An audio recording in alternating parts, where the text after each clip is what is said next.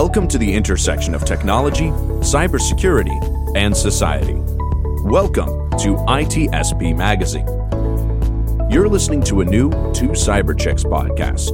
You're about to join Erica and Jax for an inclusive cybersecurity conversation designed to educate and break the stereotypes of cybersecurity professionals while providing life hacks on how to handle burnout, networking, and goal setting. Knowledge is power, now more than ever.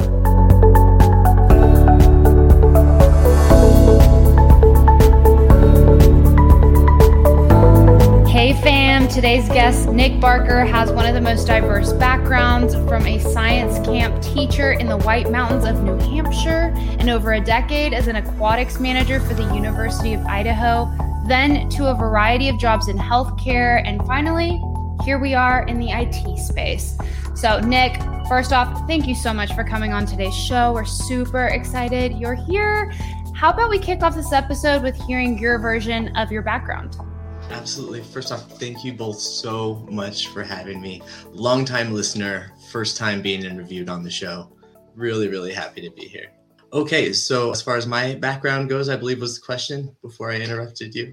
All right, perfect. So let's see. I had a lot of fun in college. I had a lot of fun in high school too, but when I went to college in the beautiful University of Idaho in Moscow, Idaho, I majored in psychology, which a lot of people were doing in 2001. My classes were easy and long and met 2 days a week. It was great. It was perfect for me. I had a lot of time to go dirt biking, go drive four-wheelers. We had a lot of time at the pool, obviously being an aquatics manager there. But yes, I was less focused on career and maybe more focused on, everything will fall into place later. I'll just have fun right now. And that leads you to become a science teacher in New Hampshire after you graduate with your bachelor's. That's what everybody does, right? I had a really, really awesome opportunity to become a camp counselor, kind of a ritzy summer camp on the East Coast, something I had never experienced being on the West Coast, especially in Idaho. We don't have a lot of ritzy summer camps. It's just called hunting. Anyway, so I was a camp counselor there, met lots of wonderful people, lots of incredible kids that went off and did fantastic things. But what I really learned there is I learned how to get along with people that maybe I didn't, really hang out with in school or in college that much. I was with a bunch of people that loved living in the woods and didn't really go to the city very much, and they loved it that way. It smelled of patchouli everywhere, which if you know what patchouli is, it's a wonderful smell. So I made lots of friends with lots of people from other backgrounds, and I really got into teaching. It was a science camp, and we could do whatever we wanted. I taught a class called Balls, where all we did was talk about the physics of balls. Yes, I had the kids all chanting, balls, balls, balls. Oh my gosh. And so that was great. The teachers loved it because it's all in good scientific fun. And we did everything. We talked about physics. We had a campfire building class where we got to roast marshmallows. That was another really valuable thing I learned in this kind of silly teaching model, was that I really liked empowering people. I loved watching people overcome things that were bugging them. And that could be anything from, like I said, getting dirty or jumping into the pond or whatever, to maybe reaching out and talking to some other kids in the group that normally you wouldn't. I saw a lot of friendships start those weeks when we would have those kids, and it pulled at my heartstrings a little bit, made me feel good, made me happy to see people overcome that stuff and change if they wanted to. And so after that, it was a seasonal job, thank goodness, or I would have stayed forever. Then I got into dental. We had a friend that needed a dental assistant, a hygiene assistant, which is the very, very bottom of the dental assistant ladder. You are basically doing nothing but taking x-rays, and you're recording the little 232, the pockets around the teeth that the hygienists take. Also, the little 212s on the computer. There were no computers. It was all paper charts. So I had a pencil with blue on one end, red on the other, and depending on the number, I had to write it down. I gained a very valuable skill in dental assisting, which I was able to take with me and kind of build on that. And then I met my wife and moved to Portland, Oregon. So I was assisting in Portland, and I loved it. From dental assisting, I got to work for a periodontist, which, if you don't know, a periodontist is someone who specializes in gum surgery. So I got really into 3D printing surgical guides. it was really cool looking into the design process. And I mean, they were basically working on the same problems that I was. They just, they're basically working on the same problems I were. They were just doing it, from a different angle, from a different side. And then, the light bulb turned on and I was like, I can do dental stuff like from anywhere if that's what I want. Like you can find a way. And at, in my late 30s, that was getting a little tough on the back, leaning over all the time. Things I loved, though. I loved that 99% of my coworkers were females because I really loved working with women. That just worked really well for me. It was a really nice, fun work environment. Everybody was really friendly. I really liked that. I loved when I got to work for female doctors. I just did. So that was something I had to adjust to when I went into IT because there's very few women. It's all guys. I had all guy coworkers, which was totally okay. But bonding it's different. You know what I mean? Or it's different with other people. I wasn't trying to go guys, girls there kind of thing. And so I had to adjust to that. And I also had to adjust to somebody else or lack of someone else making my schedule for me. I had kind of forgotten that that's how it worked. And all of a sudden I was just given objectives with no timeline. And I was like, yeah, wait a minute. Like, what do you mean? Like, when do I take lunch? They're like, whenever you want. And I was like, hold on here. Wait a minute. I got my first IT job was just opportunity and preparation. And I got lucky. I was living on LinkedIn. And I mean, living on LinkedIn. I had already gone to software design school at the very end of my dental career. I quit. And then the next couple months, I went to software engineering boot camp at PDX Code Guild in Portland, Oregon. It was super fun. I learned a lot. I learned probably a great percentage of what I needed to become a junior developer, but there's something else that you need. You really, really need a passion if you're going to go into development. And two things. Number one, I don't think I was a super good developer. And number two, I didn't have the passion necessarily to become a super good developer. And I knew that because as soon as I got done with software engineering school, I tried to get jobs and I got some interviews, ultimately was turned down. Turns out they don't give out 6-figure jobs to boot camp graduates, but they do give out entry-level IT roles to boot camp graduates, which was me. A recruiter posted in Portland that they needed somebody to start in 2 days. Junior people, please message me. And I was like, Junior, you said junior people. No one ever says junior people, I need you. But yes, so quit my job in dental and started 2 days later in IT. Before I left dental, they offered me a $20,000 pay raise and offered for me to be the manager of all the dental assistants and train them and kind of like, which is really right in line with everything I wanted, right? It was dental and it was teaching people to overcome things and it was watching people grow. But I was also in charge of hiring, and turnover in dental is just pretty brutal. And I was kind of looking forward and I was like, I can spend a lot of time hiring other people for what they want to do, or I can, kind of put myself first and do something for me. And so I switched careers because I knew the ceiling was a lot higher in tech and got my first IT job. And I was blessed with a teammate named Zach who had his Sec Plus, his Net Plus, and his A Plus. He was in the Air Force. And the first day, he's also 10 years younger than me. My first day, I was like, hey, I don't have a lot of experience. He's like, I don't really like talking to people. I was like, oh my gosh, perfect. And so naturally, we had a great team there where I did a lot of the talking, and then Zach did a lot of not only the fixing, but a lot of the training of me. He was so important to my foundation and actually ended up being my reference at my first job I got after our contract ended.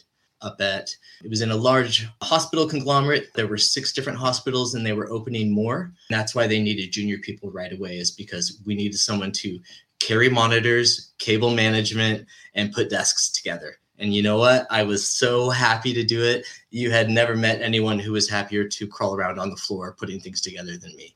It was great. I also got a good experience from learning how networks are put together from the foundational level. It was an amazing turn of events that year that went from really just kind of working in dental to now I'm not only am I in IT, but like I'm a systems analyst at like a large, one of the top 500 MSPs in the world, which is just crazy to think about. That people aren't stuck. So many of my friends So many of my friends say the exact same thing. They're just like, I feel so stuck in my career or stuck in my life. And everyone has different limitations or different obstacles that they're trying to overcome to, you know, better yourself or your education or anything like that. But really, it turns out to like, what can you do between 5 o'clock and 9 o'clock at night every night? Like, if you can just a little bit every night, if you can do that, even if it's just, networking is important. You can't get away from it. Everybody gives the same advice. You got to network with it. You got to do it. And you're not stuck. You just have to talk to people that do what you want to do. And you got to copy them, basically. I mean, take the people that, you know, when I see Jax and I see Erica on here, I mean, you know, I'm digging around in their LinkedIns trying to see what their experience is, trying to copy it as best I can.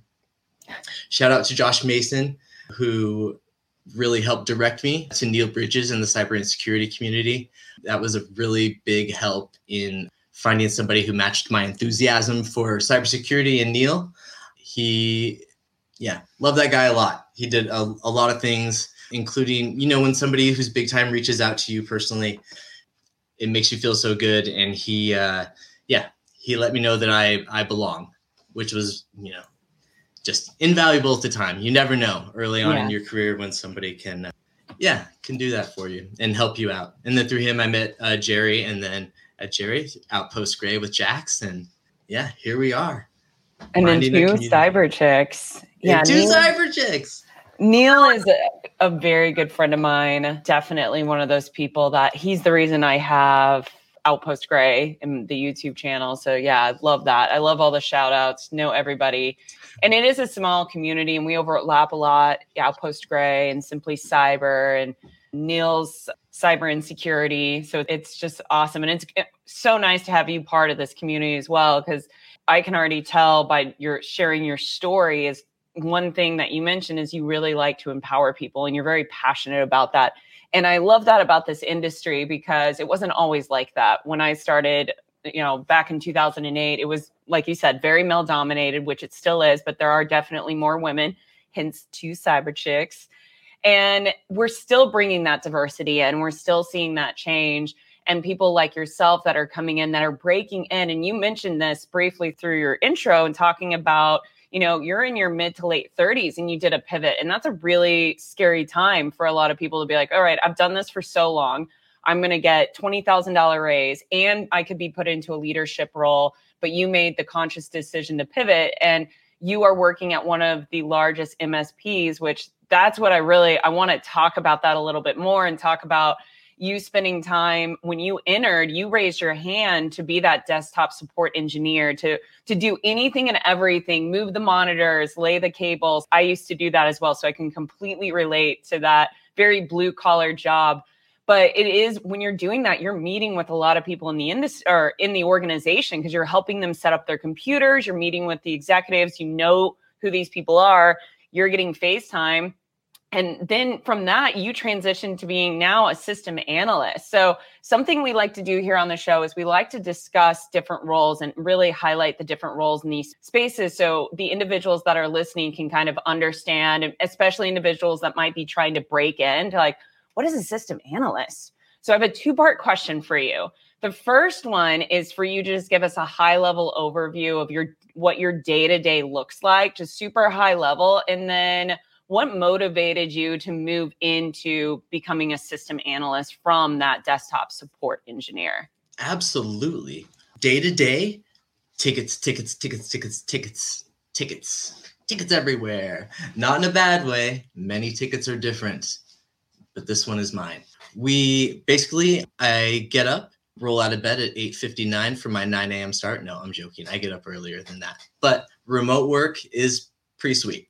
It's pretty sweet. Get up, check Teams. Basically, it's a series of 3 meetings and a lot of ticket time between them. And what do I mean by that? Meetings usually take place on Teams between however many support techs we have on. We don't necessarily have level 1, level 2, level 3s. It's mostly we have our support techs, then we have our system analysts, and then we have our senior system analysts. The support techs are the ones who are taking in a lot of the calls, but they're definitely not the only ones. At a smaller MSP like ours, we got purchased by a larger MSP. So how that works is basically we're kind of in an in-between phase, if you will. I know there's a better name for that and I'll think of it, where we are kind of having our roles rewritten a little bit. So things are kind of a little bit changing, if you will.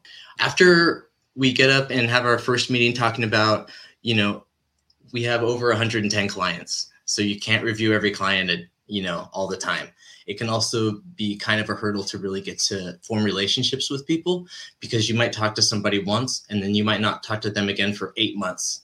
You know what I mean? But man, if you document really well, you're going to be able to pull out things from that conversation you had 8 months ago, and you're just going to crush it. So back to the day-to-day. As tickets come in, they come in through the phone, they come in through email, they can come in through a multitude of ways. Sometimes we have our customer success managers who kind of each of them oversee 30 or 40 clients. They can put requests into us directly as well. And then we just kind of work through those top to bottom as they come in. Some have higher priority and some, have a lower priority. And what do I mean by that is if somebody calls from a medical office and all their servers are down, that's going to get more priority than, Betty Joe's password reset, unfortunately for Betty Joe or Mickey Clark or whatever their name is. Triaging is so, I cannot rant. Knowing when to triage, when to send something up is if you can do that, then you are an all-star.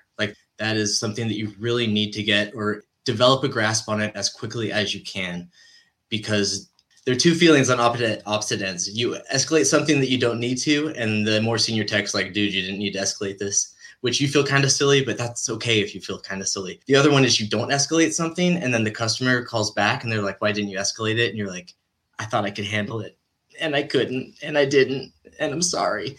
You try to avoid that as much as possible. So triaging tickets as they come in, I might handle, I'll handle over 100 tickets a day, just necessarily getting them where they need to be routed to the correct people, or combining tickets that come in that need to be.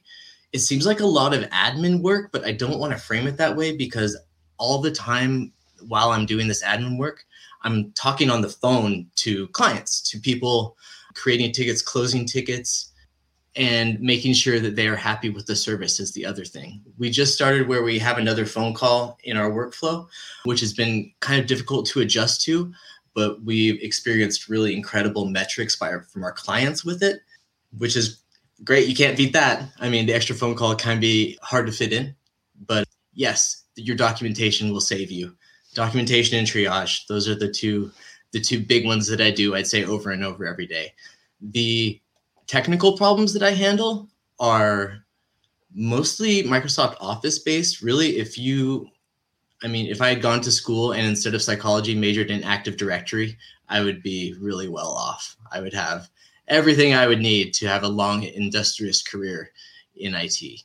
After all the tickets are done, then really you just have to meet with CSMs and your immediate manager, trying to see what you guys can do from the operations end. It can seem daunting when a lot of tickets come in and the numbers get very high, but just like with cybersecurity, it's a marathon. It's not a sprint. It's a marathon. You just got to slow and steady and plug away, and magically the tickets go away and everybody's happy and everybody wins. Second question. Why did I want to go from higher pay, for one? Great reason to become a system analyst. A little more job opportunity at the next level up, of course. Also, I found that I really liked helping out, because at our office, the system analyst kind of functions a little bit as a success engineer, or, basically what we do is we help find solutions for the clients. As a support tech or a level 1, you're just, doing the low level stuff. Basically Microsoft Office problems, reset passwords, my second display turned off, I spilled water on my computer, is that bad? This blue screen's on here with a frowny face, what do I do? Stuff like that. As a system analyst, I really get to dive into what is the business trying to accomplish and how are they trying to accomplish that. And what I mean by that are, how is the office organized, or is it multiple sites, and how are those organized? And then we start diving into things like phone systems and SAP systems, and really get into the depths of networking, and you see how deep it really is. It's pretty incredible. The system analyst position has definitely been challenging. I really, really enjoy the problems that I get to work on. Sometimes I miss the password resets and the very, very light conversation that comes with the easy conversations. But yeah, it's been very, very nice with this little bump up. So Nick, I gotta say, I love how you've leveraged a boot camp, taken charge of your career and your future. You've leveraged mentorship, networking to get to where you are today. And something I'm curious of is what's something that's been surprising to you about your career transition into the tech space, whether it be the people or the work you were going to be doing or literally anything? What's been most surprising to you? The welcoming community. I was so scared to put myself out there at all or even speak up in any of the chat rooms. I think I'm on like 12 Discord servers now. Like I try to chat all the time and get myself out there. People are so receptive of your efforts if you're showing that you want to be in the community. It's incredible. It's been one of the best experiences of the career switch. It has definitely been the people that I've gotten to meet and interact with, and also the relationships that I've made professionally, just, really through interacting in a lot of the social media channels. Like that wasn't always around when I was in high school and early college. Y2K had just happened. Like that had just happened the year before. So like we weren't really thinking about, learning how to write in Python or anything like that back then. That was a billion miles away. But then fast forward 20 years and everybody's doing this stuff.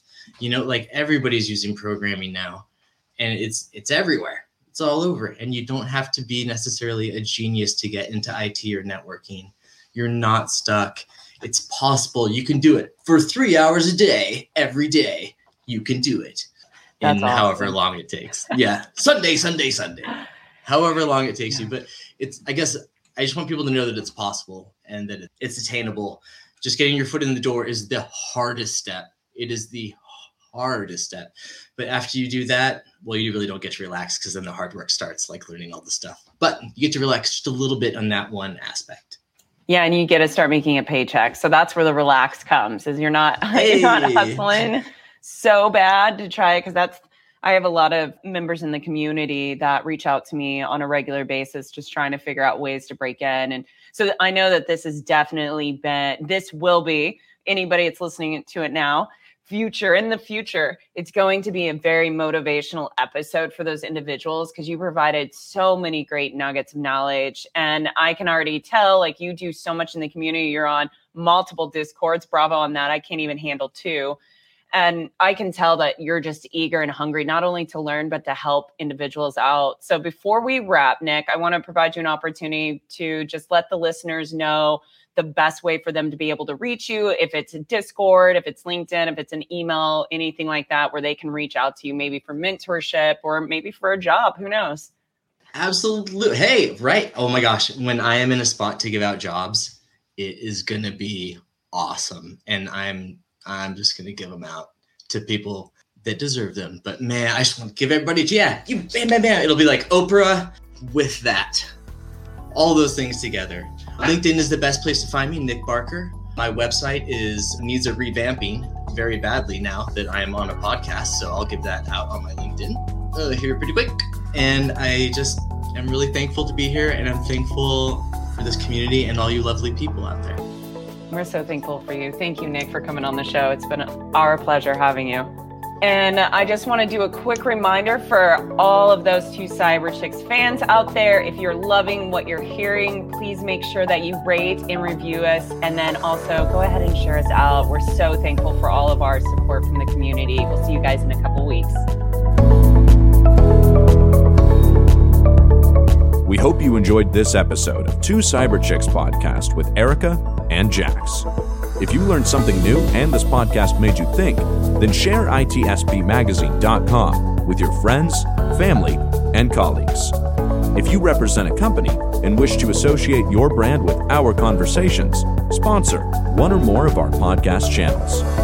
We hope you will come back for more stories and follow us on our journey. You can always find us at the intersection of technology, cybersecurity, and society.